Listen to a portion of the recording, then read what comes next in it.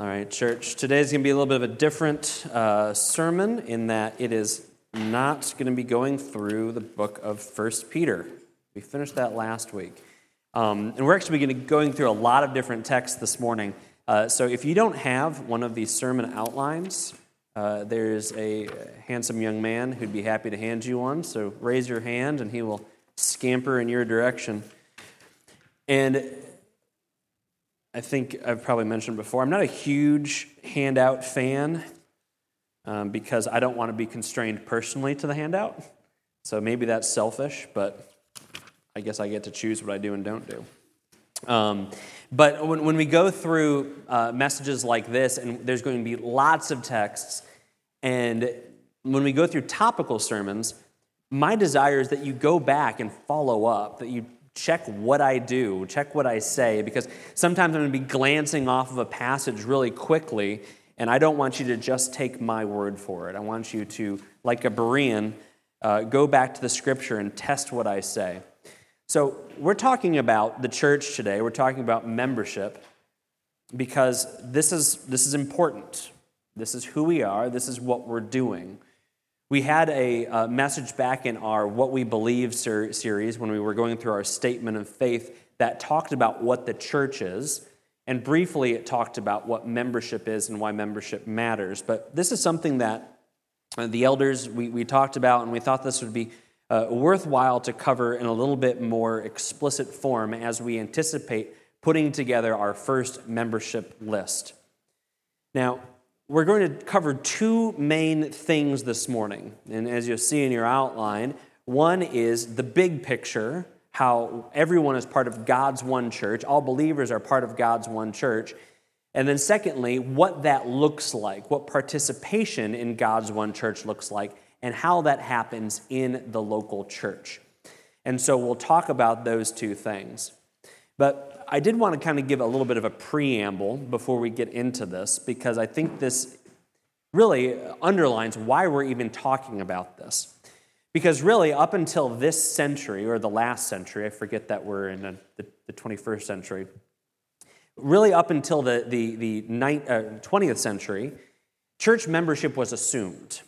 If you go back and you read even just accounts of the churches in Chester, the idea of membership, whether it be at the Congregational Church, the Baptist Church, the church in Longmeadow, which is now Auburn, or even what became the Methodist Church in what is now Fremont, that the idea of membership in these churches was just assumed, that you were part of one of these congregations and that you had the responsibilities of membership.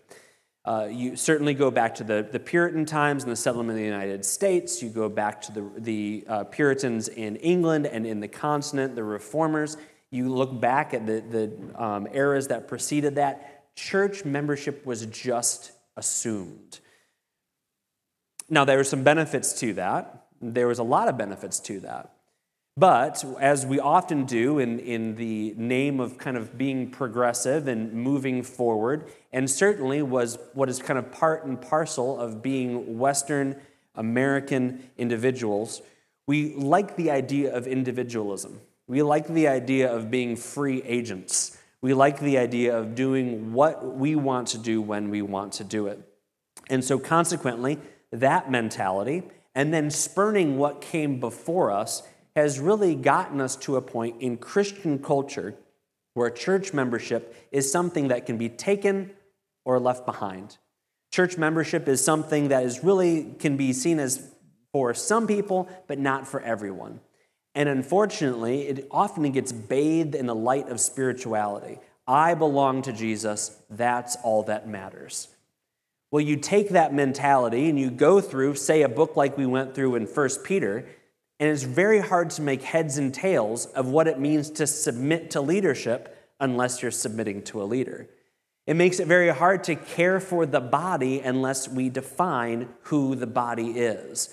There's so many things that we saw even just in our study of 1 Peter that would be completely incomprehensible without the idea of what it means to belong to a local body of believers. So with that said, kind of as the preamble, why we're even talking about this, a concept that would be very difficult even to kind of explain to our forefathers in the faith 100 years ago. Let's go into this study. So the first thing I want to talk about, and again, this is something that we discussed at length back when we were going through the What We Believe series, is what is the church? Now, the church is not something that was born on Pentecost, because all the church is the assembly of God's people. It's God's people come together. And God's people were meeting back before Pentecost. God's people were meeting before Acts 2. In fact, God's people have been together ever since the patriarchal period. And we see this promise given to God's people back in Genesis 35. In Genesis 35, God is talking to Jacob. Jacob, of course, is a pivotal figure when it comes to the idea of the gathering of God's people, because Jacob had another name, that name, of course, being Israel. And so in Genesis 35, God appears to Jacob, and it says that God appeared to Jacob again when he came from Paddan Aram, and he blessed him. And God said to him, "Your name is Jacob. Your name shall no longer be called Jacob, but Israel shall be your name." Thus he called his name Israel. God also said to him, "I am God Almighty. Be fruitful and multiply. A nation and an assembly of nations shall come from you, and kings shall come forth from your loins." There's so much here, so many promises, things that we're actually going to be touching on in our next sermon series that starts next week as we go through Genesis. But the phrase that I want to hone in on real quick as we go through this kind of briefly is the fact that he promises that a nation and an assembly of nations shall come from you. God's promise to Israel is that he was not going to be one man through whom a promise came, but that from him an assembly or a gathering or a group of people was going to come. Of course, this is a promise that was made to Adam as they were leaving the garden. This was a promise that was made to Abraham and to Isaac. But here we really see it codified in language that becomes consistent from the time when God makes this promise to Jacob all the way through the rest of the Old Testament and into the New Testament. So we see the church's promised form in Genesis. The church's promised form. That the idea of one gathering of God's people is promised. Notice that he tells Jacob not only that he's going to be a nation. Sometimes we think of things in a very, very small and condensed way when we think of the Old Testament. Yes, Israel is going to be a nation that comes from Jacob, but it's also an assembly of nations. Multiple peoples, multiple groups are going to come together, and they are going to be God's assembly, God's gathering, and God's people. That's the church's promised form. We then see the church's initial form. The church's initial form in Exodus. In Exodus 35, it says that Moses assembled all the congregation of the sons of Israel and said to them, "These are the things that Yahweh has commanded you to do." So again, this was a group of people in Israel. They certainly were a group of people. They were a group of people who were united by their faith in God. They were also united by their circumstances of persecution under Pharaoh. But one of the neat things that we see in Exodus 35, and Exodus 35 comes after Exodus 20. Exodus 20, as you probably know, is the giving of the Ten Commandments, the giving of the law on Mount Sinai. We've been through this in the last few months in our Bible reading plan. What we see in this moment in Exodus 35 is Moses with the tablets and with the Word of God, all of God's elaboration and explanations of the Ten Commandments, and he comes down to a gathered group of God's people, and he explains to them, and he gives them commandments. He gives them the statutes and the testimonies like we talked about this morning, and he essentially preaches to them. Moses assembled the congregation. The interesting thing here that I just want to touch on, and again, this is a very, very brief cursory study of this, is that this idea of the assembly and this word in the Septuagint, so the Septuagint is the Greek translation of the Old Testament.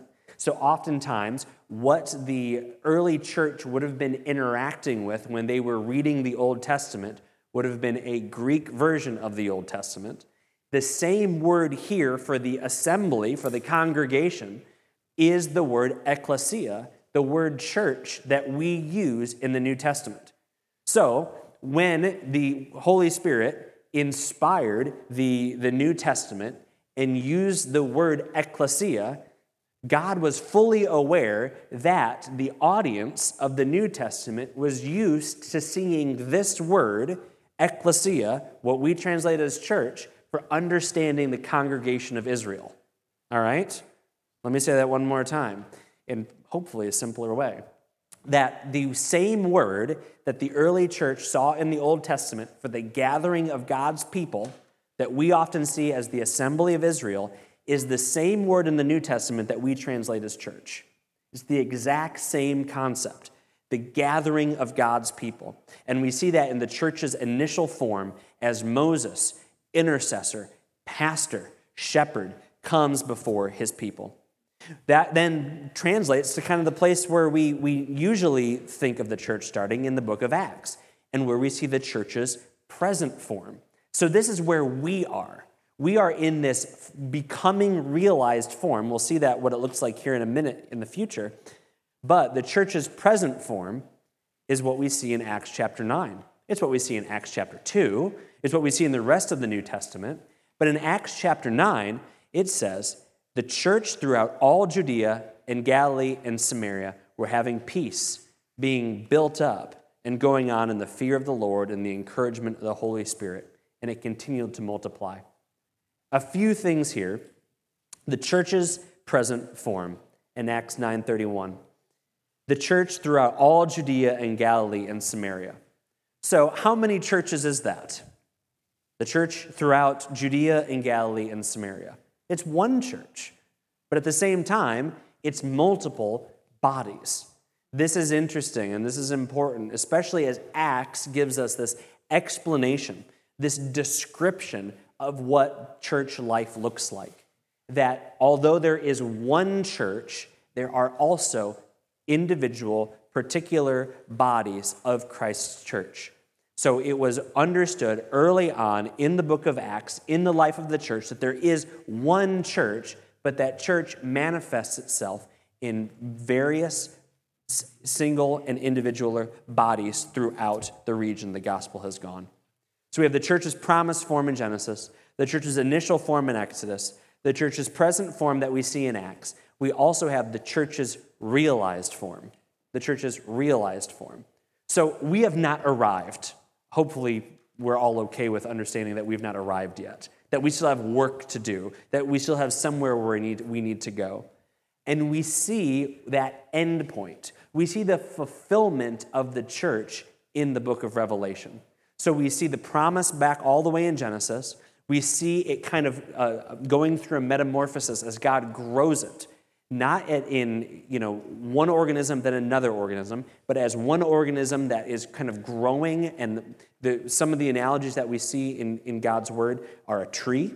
So we have a seed, becomes a sapling, becomes a great tree, bears fruit. A building project, actually both of these analogies we see in Ezekiel. A building project that starts with a foundation and that grows into a greater building, into a temple of God. The church's realized form we see in Revelation 7. And John, the one who's giving the revelation of Christ, says that after these things I looked, and behold, a great multitude which no one could count, from every nation and all tribes and peoples and tongues, standing before the throne and before the Lamb, clothed in white robes, and palm branches were in their hands. And they cry out with a loud voice, saying, salvation belongs to our God, who sits on the throne, and to the Lamb. So, of course, this kind of looks like what we do. We just did that. We just sang 3 songs. We just heard the Word of God. We read the Word of God. We cooperated as we read God's Word back, as we confessed, as we prayed. We're hearing God's Word now. And so we're doing the same thing that this church in Revelation does. But the church that we see anticipated in Revelation is a perfected church. It is a fulfillment. It is a realized version of the church. It is the church that has come to fruition. So, what does this have to do with membership? Well, I think it's always important to know what the church is and who the church is and why the church is. The church in its promised form, its initial form, its present form, and its realized form. What that shows us is that God's church is one church throughout space and time. God has one people. And so when we talk about church membership, we are not looking for one verse in the New Testament that says, "Thou shalt be a church member." There are so many things that we hold to and cling to dearly in our theology and our practice that don't have that kind of bare fact, explicit teaching. So what we see when we talk about church membership is the idea of belonging to a body and identifying with a people is a Bible-wide, historical, redemptive concept that begins all the way in Genesis and continues all the way to Revelation.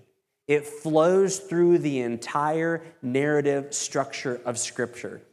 When you see people belonging to a congregation, an assembly, in Deuteronomy like we're reading now in our Bible reading plan, when you're seeing these things being spoken by the prophets to the gathered people of Israel, when you're hearing teaching going to the early church in Acts or in one of the epistles, it is the same concept of belonging to a body of believers.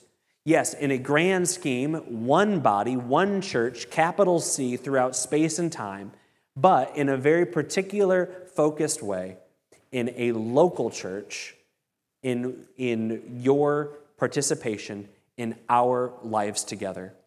So that is a huge concept distilled down into 4 points, but it gives us a basis for understanding what it means to belong to God's church. So, we've seen the big picture, what God's one church is. Now let's talk about true participation in the church, which happens in the local church. And kind of as a reminder for the precedent for this, you cannot do the things that we talked about in 1 Peter for the last 5-6 months, hasn't been that long, maybe 3 or 4 months, without belonging to a local church. You cannot obey the commands that we talked about in 1 Peter without having leadership to submit to. You cannot obey the commands that we saw in 1 Peter without knowing who you are responsible to call your brother and sister in Christ from a congregational perspective. These things are essential to approach the New Testament. These things are essential for worship. These things are essential for discipline. These things are essential for the structure of church life. So we're going to go through 5 of these things, again, very, very briefly. The first one is that membership serves as a declaration. Membership serves as a declaration. What kind of declaration? Well, not enough space in your blank for this, but I'm going to say it anyway. It's a declaration of allegiance to Christ and his church. You are declaring who you belong to. You belong to Christ. That's true. But there's a lot of other things that you belong to. You belong to your family. You belong to your community. And you belong to your church. And saying that you belong to your husband or wife entails wearing a wedding ring. Saying that you belong to your community involves the address that someone sends you mail. You belong to your church by membership. So membership serves as a declaration of allegiance to Christ and his church. In 1 Corinthians chapter 12, and we actually referenced this once already this morning, but it says that by one Spirit we are all baptized into one body, whether Jews or Greeks, whether slaves or free. We were all made to drink of one Spirit, for also the body is not one member, but many. Through membership in a local church, we are declaring our allegiance to Christ and to his global church, to his universal church. We do this because there is only one body, there's only one way, there's only one church. There's not another option. It is not the church and option B, it is only Christ's church. Paul has the same example of the idea of a body in Ephesians chapter 4 when he talks about how he gave some as apostles and prophets and evangelists and pastors and teachers for the equipping of the saints in the work of service, building up the body of Christ. And what he goes on to talk about there is that Christ is the head, but Christ is the head of the whole body, being joined and held together by what every joint supplies, according to the properly measured working of each individual part, causing the growth of the body for the building up of itself in love. The idea of the body building itself up requires there to be coordination, requires there to be organization. The body building itself up is not just a pile of ears and hands and feet and noses in a room hoping that somehow something comes together. It's kind of disgusting imagery, but it ought to be a little bit disgusting to think of the fact that God would work in such an unorganized and unstructured manner.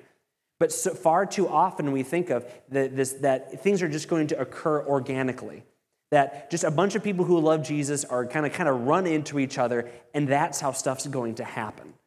But the fact of the matter is that God has given, as it says here, an anticipation of his analogy of the body of Christ.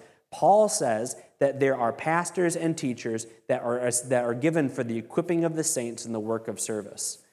We declare our allegiance to Christ and by declaring allegiance to his church. It doesn't mean that we worship the church. It doesn't mean that we glorify the church. It doesn't mean that we are churchtians and not Christians, but we love Christ by being his bride, and his bride is the church. So membership, and that serves as a declaration of allegiance to him. Secondly, membership gives structure. Membership gives structure. What does it give structure to? Membership gives structure to the Christian life. Think about how much of what we do. Think of our small groups. Think of the activities that we participate in. Think of what we are doing this coming week with having our small groups together and having something focused on our children. But beyond that, think about what we did here this morning already. We've had a time of corporate worship through song. We've had a time of corporate confession. We're going to be engaging in the sacrament of the Lord's Supper later. We're going to be receiving a charge to go out. So all of the things that we are going to do as individuals, as families, and even corporately as we come together through this week are patterned after what we are doing in this moment for an hour and a half on Sunday morning.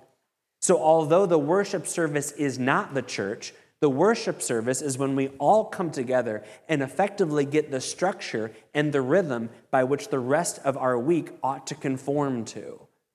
In many ways, the way that we worship on Sunday dictates the way that we live the rest of the week. And so membership in belonging to this, buying into what we are doing, buying into what a local church is doing, gives structure to the Christian life. The very first verse that was preached as the church plant was getting started, as it became New England Bible Church Chester, and as we moved to becoming Christ Covenant Church, was Acts 2:42. They were continually devoting themselves to the apostles' teaching and to the fellowship, to the breaking of bread, and to prayers. This is the structure of the church. We belong to this pattern. We belong to this structure. We belong to this life. One of the phrases I'm not a huge fan of is the idea of doing life together. And there's probably a better way to say it.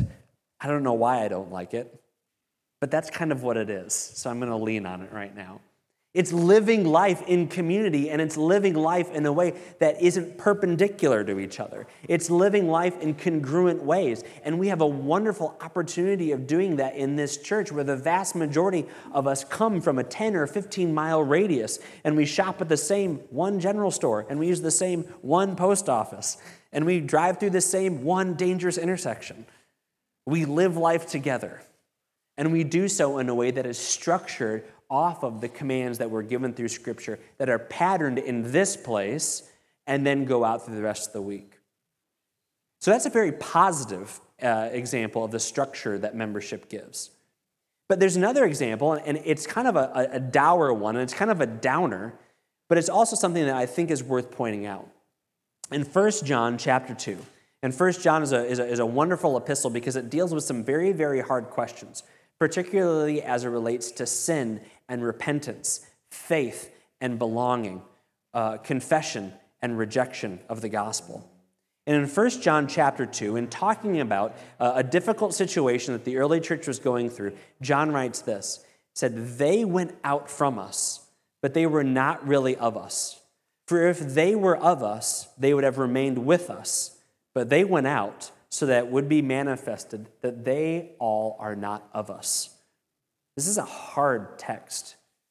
This is a text talking about people who leave the church because of apostasy. They leave the church because of heretical teaching or abject rejection of the truth of what the church teaches of Scripture. And what John is saying here is that actually the structure of church life, the structure of the covenant community of the body of Christ, provides a structure such that we know who is declaring allegiance to Christ and who is not declaring allegiance to Christ. Now, does this mean that the only people in Chester, or the only people in a certain radius that believe in Christ are the people who are in this room right now or in similar places in the town? No, that's not what it means. But if somebody is doing their own thing, who is confessing a love for Christ but a hatred for his bride, or somebody who is spurning the clear teaching of the essentials of the truth of the Christian faith, that is a structure by which we can say this person needs to hear the truth. This person needs evangelism. This person needs to be pursued like the lost sheep. It gives us structure to say this person is accepting or rejecting the word of God. Now, this is by no means a cheery way to think of it, but this is a real and true application of the concept of membership. If someone desires to follow Christ, again, I'm going back to the well of 1 Peter and over again because it's we've been bathing in for the last few months. If someone desires to be obedient to all the commands and exhortations in 1 Peter, it requires involvement in, belonging in, the cooperation of, and the structure of a local church. Membership gives structure to the Christian life. Thirdly, membership determines the sheep. Membership determines the sheep. Membership determines the sheep, and I say this as an elder, as a pastor, but I say this simply from the Word of God. Membership determines the sheep that church leadership are responsible to provide care for. Membership determines the sheep whom church leadership is responsible to provide care for. This is a sticky topic that I really lean on the way that Pastor Tyler Thompson from NEBC, that he's talked about this. When we had membership classes in NEBC, this is one of the things that we talked about. When we say we want people to join. But if you don't join, it doesn't mean that you're given one option, and then once you don't sign the paper, we tear it up, and if you have an emergency, we're not going to come and help. That's not what this means. But as life gets busy, as the needs of the invested, participating members of the church rise, and the elder board is called to be devoted to those who declare allegiance and membership to their church, then who is going to receive the bulk of the energies and efforts of the leadership? The leaders are responsible for those sheep that belong to their flock. In Hebrews chapter 13, we have two verses here, verses 7 and 17. In 7, it says, "Remember your leaders who spoke the word of God to you, and considering the result of their conduct, imitate their faith." And then in verse 17, it says, "Obey your leaders and submit to them, for they will keep watch over your souls as those who will give an account, so that they will do this with joy and not with groaning, for this would be unprofitable for you." The key part of that text, for they keep watch over your souls as those who will give an account.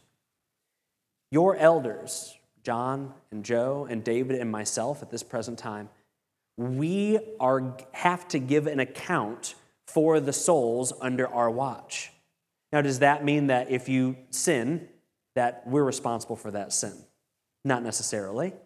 But does that mean if that through a spurning or rejection of our shepherding duties, you fall into a false teaching or a pattern of sin, that we will be held accountable at some level? Absolutely. Now, this violates a lot of contemporary evangelical thought of what the church is. But this is what the Bible teaches. The Bible teaches that leaders are responsible for their flock. We are not responsible for every thought. We're not responsible for every step. We're not responsible for every web page. We're not responsible for every book in your library. We're not responsible for those things. But for as far as it is within our power, we are responsible to shepherd under all circumstances. And so consequently, it's helpful to know who our sheep are. As we drive down the road, as John drives from his house to the center of town, as David drives from his house to the center of town, as Joe drives from his house to the center of town, which actually makes me think I should probably live this way, because then we can really converge and cover everybody. But it doesn't mean that we have to stop at every house and knock on the door and say, just checking up, because that's not what we're called to do. We're not called to be responsible for everybody in a zip code, everybody in an area code, everybody with a Chester address. We're responsible for those who have declared allegiance to this church as they declare allegiance in Christ. Membership determines the sheep. And again, this is a text that we just read in 1 Peter a few weeks ago. Elders are commanded to shepherd the flock of God among you, overseeing not under compulsion, but willingly, according to God, and not for dishonest gain, but with eagerness. We are commanded to shepherd the flock of God among us. Now, of course, are there going to be circumstances where somebody walks in looking for truth, looking for belonging, looking for something that the Lord has laid on their heart, and there's going to be a time of working towards being a stranger to being a member of a family, and there's going to be a gray area in between? Absolutely. But we have a pattern for that. In fact, Christ's whole ministry is a pattern of loving people and spending time with and discipling people who don't understand yet and don't belong yet and don't know what it means to be a disciple yet. But once someone is arriving at that point, the expectation is belonging and joining and being a member of the church. So membership determines the sheep whom church leadership is responsible to provide care for. And once we have sheep, membership allows for discipline. Membership allows for discipline. So once again, this is not the most cheerful or happy topic, but it's important. Now, this is not a popular concept within the context of the contemporary evangelical church. But what would the other spheres, the other parts of our world be without discipline? What would your family be without discipline? What would your family be when a child errs if we don't stop and handle it in an appropriate, loving, and biblical manner? It would not go well. What happens when the government stops providing discipline? When the government defaults on its God-given authority to bear the sword, to punish evildoers, and to reward the just? I think we're seeing that now, what happens when things invert, and it doesn't go well. So we expect that from our government, we expect that from our family, but again, the impulse in today's contemporary culture of the church says, you really need to watch it and take it easy on church discipline because we don't want to offend people. But Scripture is clear. Once more, this is not necessarily, as we talked about with the catechism and kind of made very clear, we don't do this because it was something that we dreamed up. But discipline, and church discipline, is a consistent picture of what the body of Christ ought to do. Of course, we have the passage in Matthew 18. It begins at the individual level. If your brother sins against you, show him your fault between you and him alone. And if he listens to you, then you have won your brother. What a blessing.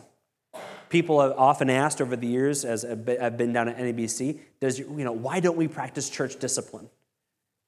And what they say is, why aren't we, raising the scaffold and marching people up there and, stamping scarlet letters on them? Why aren't we doing that?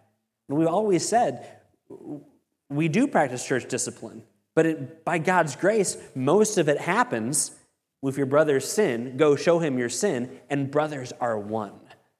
That's the kind of church discipline that we want to champion. That's the kind of church discipline that we desire. The kind of church discipline that actually probably starts and ends in your home more often than not. But notice as that continues on, and we're not going to give a full treatment in Matthew chapter 18 right now, but if it doesn't work between you and your brother, if it doesn't work between 2 or 3 witnesses, what is the next step? You go and you tell it to the church. So who is that?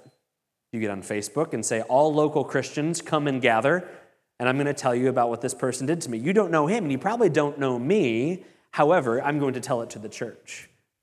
What does it mean to tell it to the church? Well, here, even Jesus in Matthew 18, prior to Acts chapter 2, I think it's worth pointing out, expects that there's going to be a group of people that is familiar with both of you and can hold both of them accountable. And so this is the picture that we get and why the church is so important for discipline. Whether it does get to the point of excommunication and church discipline in that kind of capital D way, or if it happens more often than not the way that we want to see it happen, if your brother sins against you, go and show him your fault. But notice too that there's other strong words in 1 Corinthians, and the church at Corinth had a lot going on. A lot of bad stuff happening. And one of the things that the Apostle Paul says in 1 Corinthians chapter 5, it says that, are you not to judge those who are within the church, but those who are outside God will judge. Remove the wicked man from among yourselves. As we'll see here in a second, one of the other major reasons for church membership is a witness and a testimony to believers and to the watching world. And far too often in contemporary circles, the church is known for judging the outside while not treating what happens inside. The church is all about going out and spraying all sorts of inoculations into the breeze while never taking the time to take the pill that it needs to swallow to heal itself. Are you not to judge those who are within the church, the Apostle Paul says. One of the most dangerous things that can happen in a church is to fight the culture war without fighting for the integrity of the body. And this doesn't happen only through church discipline in the formal way of putting people up on the stocks on stage. We don't have stocks here. They might be in the basement. There are chains in the basement. But we're not going to get to that point, Lord willing. But it means dealing with the contagions that exist. Because an infirm body can't go fight the fight. An infirm body cannot raise the voice of praise to a watching world. So membership allows for discipline. Membership allows for the righting of wrong teaching. Membership allows for the righting of erring thoughts when it comes to what Scripture says and what the prevailing notions of the world are. Membership allows for discipline. And fifth and last, membership is a witness. Membership is a witness. What kind of witness? It's a witness and it's a testimony to other Christians and to the community. I had this question just this week from a young woman at NABC at one of the studies I was doing. And she asked, how do we explain church membership to all those people who were parts of these big megachurches where there's just rampant corruption and there's rampant sin and there's all sorts of manipulation going on? How do we talk about biblical church membership in the light of all these podcasts and all these documentaries and all this bad stuff coming out about people who were heavily invested and involved in churches? How do we talk to that person? I think it's a wonderful question. But I think it starts with saying, that's not true. That's not real. That's not right. That's not good. That is the aberration. What we see in these podcasts and in these documentaries and we see in the news, that's not what is real. What is real is what happens in churches like ours. And this is not to puff ourselves up. This is to stand on the Word of God. What is real and what is true is what is happening by the countless small churches that never make the news, that never are embroiled in corruption, that never find their way onto a podcast or into a documentary or onto a book chronicling all the bad stuff, but are carrying on and doing the work of Christ based on His Word. That is what is real and what is true. We don't base the idea of fatherhood on a bad father, but on the biblical pattern of fatherhood. We don't base government on what we see with our eyes and what we experience in 21st century United States. We look to God's pattern of law and government. And similarly, we don't look at the mega churches and the horror stories that we see in the news when we talk about church membership. We look at God's pattern and how it is being faithfully executed and carried out by His faithful church. And so membership is a witness and a testimony to other Christians. By joining a local church, by joining Christ Covenant Church, by doing so in a way that is biblically consistent and is humble and is following God's pattern, it is a testimony to those Christians who have been burned by other churches. It is a testimony to those Christians who have experienced difficulty, who have seen inappropriate leadership and money management and worship and all of those things. But it's also a testimony to the community that we belong to each other. We commit to our spouse in marriage. We commit to our cable company. We commit to our solar company. We commit to so many things. Our car lease. We commit to our mortgage. We commit to so many things in the world. Committing to our church is not only biblically based, but it's a testimony to a watching world that we have that same level of commitment to a body of believers that we do to the way we get high-speed internet and the way that we have a telephone. In Matthew chapter 5, it says, "You are the salt of the earth. But if the salt has become tasteless, how will it be made salty again? It's no longer good for anything except to be thrown out and be trampled underfoot by man. You are the light of the world." And this is a plural you. If you've thought this is you, like you are a special little light, this little light of mine, I'm going to let it shine. Wonderful song. John said he'd put it in the mix sometime in the coming weeks. No, he didn't. He never said that. But this is a plural you. You are the light of the world. A city set on a hill cannot be hidden, nor does anyone light a lamp and put it under a basket, but on a lampstand, and it gives light to all who are in the house. You are a city set on a hill. Not you as individuals, not even you as families. You, in the us sense, are a city on a hill. Now, we are in the remarkable place where we are probably the group of highest people in Chester right now, from an altitude standpoint. I don't know if that's true or not, but we actually have our Jason's shaking his head, so I'll fact check that later. We actually have a place of prominence where we are. And so in this building, 1910, floor is a little bit wonky, AC, when it's not air conditioning, the heat is not exactly perfect, but you know what? We are at a prominent place. And so by joining this group of people, joining that group of people who allow their kids to run outside in that grass by that intersection every Sunday, and they're kind of being nice to each other, where their doors are open and people have cups of coffee, where we are lighting Christmas trees and we are playing music for events and we are doing things for the town. This is one way that is girded by the gospel by which we can be a city on a hill. We are a city, an outpost of God's kingdom within a town.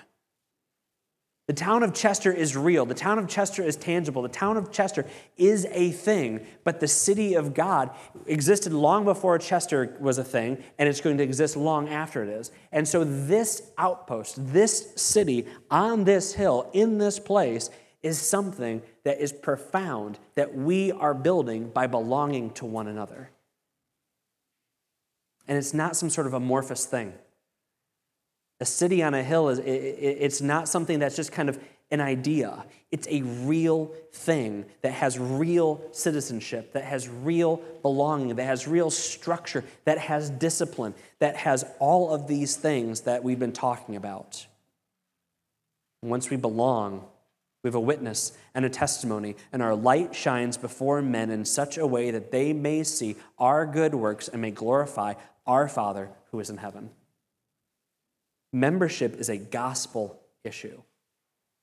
And now, notice, I want to be very clear when I say this. The gospel is not just salvation. Because is membership a salvation issue? No, you don't have to join a church before you're saved. That's by no means is that the truth. It is not a gospel issue in that way.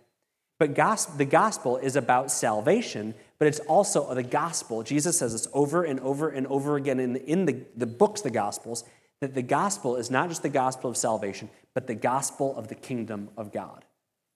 And so membership in a local church, the structure of a local church, participation of a local church, all of those things come together for the benefit of the kingdom of God when we declare our allegiance to Him. It's a gospel issue. And consequently, as we heed the gospel call for the kingdom, then, as we just read a moment ago in Matthew chapter 5, our light shines in such a way that men may see our good works and glorify your Father who is in heaven. Our gospel participation in the membership of a local church for the benefit of the kingdom of God is the vehicle and the channel that God will use to draw other people to salvation and be a part of His kingdom. There's other things that we could talk about with how membership is a witness. In John chapter 13, it says that you love one another, even as I have loved you, that you will also love one another. By this, all men will know that you are my disciples, if you have love for one another. It's hard to love one another, as we said before in 1 Peter, as we studied 1 Peter, if you're not with one another. In Ephesians chapter 3, it says that it is through the church that the rulers and the authorities in the heavenly places know the wisdom of God. It's a witness and a testimony, not just to each other, not just to the watching world, but actually to the spiritual powers at the power of God. Because what will not withstand the gates of hell? It is Christ's church. It is not you as one lone soldier running across a battlefield. It is Christ's church. Well, church, we could go on, and I encourage you to do so. I encourage you to go back through and utilize this sheet and the texts that are in there as you think about this. But the elders of Christ's Covenant have decided that we do want to have a formal membership list for all the reasons that we went through here and countless other ones.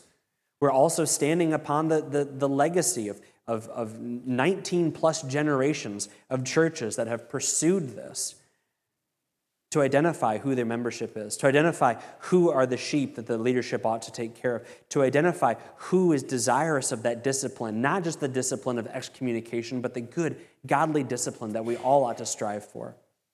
And so on the back of your sheet is a draft of what this will look like, what we will be asking of you. And so I would encourage you to look at that, because we will be reaching out here in the coming days and weeks now that we've kind of established a precedent for it. So here's my encouragement for you. Think about this. Pray about this. Read through these texts. Come ready to talk about the questions. What do you want to know more about? What is a little bit what makes you unsure? And this is completely legitimate, how have you seen this done previously that you have felt like it wasn't quite right? We want to talk about those things with you, because our desire is not to have some sort of list like there was so that there could be a church tax. When you talk about church membership in Chester, you go back to the early 19th century, and that was one of the big debates regarding who was a member of which church, is who got to collect the tax. We don't do that. We don't have a tax. But there's all sorts of ways that church membership has been misused in the past, and we want to make sure that it is being used in a good and godly way. Well, something else that church membership is important for is for the participation in the worship service. Now, we don't have, and we won't have the position of what would be called closed communion. Closed communion is held by some good Bible-believing churches, which essentially says that only members in good standing may partake of the Lord's Supper. And there's lots of good reasons for that. But we feel like there's more good reasons to have what is called open communion. But open communion doesn't mean anyone and everyone. Open communion doesn't mean low-bar communion. Open communion doesn't mean cheap communion. Open communion simply acknowledges that the Lord's Supper is for those baptized believers who are in Christ, who are in good standing with Him, not by what they have done, but by what Christ has done, and who are good standing with their brother and sister in Christ. In 1 Corinthians, those scary texts that I alluded to a few minutes ago come on the heels of Paul talking to a church that was actually incurring judgment on themselves because they were coming to the Lord's Supper without dealing with the problems with their brothers and sisters in Christ. And how do you know who your brother and sister in Christ is, if not through mutual membership in a local body? And so we invite you to the Lord's Supper. It's His supper. He is the host. We are not the host. It is His table. It is not our table. And it is a wonderful opportunity to remember what Christ has done, to remember presently what He's doing, and remember that we will all be gathered, like we read in Revelation chapter 7, all together, tribes, tongues, and nations, at the feast of the Lamb. But that feast has already started. The Lamb was the one who instituted that feast. As David will read here in a minute, He is the one who gave those words of institution. So the supper of the Lamb, which we are anticipating, is actually something that we are having, and this sounds crass, the hors d'oeuvres for now, and we will up until we have that great marriage feast of the Lamb. So I'll pray, and I'll have John come forward to lead us in a song. We'll ask you to come and receive the elements and go back to your seat, and then David will lead us in the Lord's Supper. Will you pray with me? Lord, I pray that it is your word that speaks most profoundly in these moments. Dozens of references, dozens of texts, but one truth, that you have one church. Lord, Christ Covenant Church, established 2022, is not doing something new. We're not doing something novel. We're not doing something different. Leaning upon your word and looking at the footsteps and the pathways that have been trod by countless generations before us, we seek to honor you and honor your word through having a church that seeks your word, seeks your will, seeks to love one another, seeks to enjoy sacrament, seeks to minister to the community. We see membership as the way this happens. We see this as a way to declare our allegiance to you and to your church. We see this as a way to give structure to our lives. We see this as a way that we know who the sheep are, both our leadership and each other. We see this as a way for discipline when we err, and we will inevitably err because we are fallible and we are people. We also see this as a way for a witness and a testimony to each other and to a watching world. So guide us not just as individuals, but guide us together, Lord. You have a church, you have people, but your people are in an assembly. They are in a church. We thank you for that. In the name of your Son we pray. Amen.